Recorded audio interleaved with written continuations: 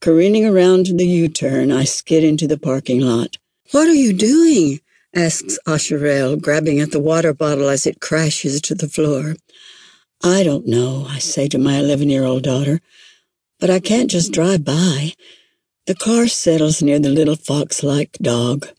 Swollen teats hang on a belly so thin that every bone threatens to poke through her mangy skin. An eye mournfully weeps, and angry cuts and sores spatter like broken glass on her face and legs. One ear droops, the cartilage likely damaged in some fight.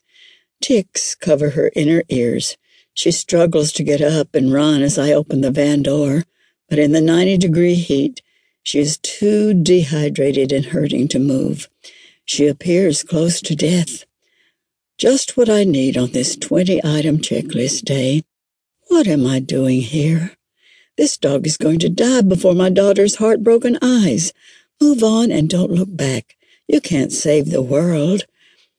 Filling an old cup with water, I ease inch by inch out of the van. I first saw the dog 2 hours earlier while on a run during Asherelle's tennis lesson. I threw her some dog biscuits, but the dog had scuttled away, so I continued on my run and hoped some kind stranger would help her. That stranger will not be me. The world is full of discarded dogs. I have no time, little money, and no desire to be waylaid on this busy day. Where are her puppies she has so obviously birthed not long ago? If they materialize, I will be undone. Offer her water and then skedaddle. This sad creature is neither my problem nor my fault. The person who abandoned her, however, should be hung from his toenails over a beehive.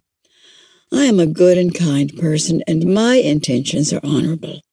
I love God, my country, and apple pie, and have great compassion for this dog. I will pray that just the right person will stop at just the right time. Feeling much better for this sacrifice, I bow my head in pious thought for this little dog.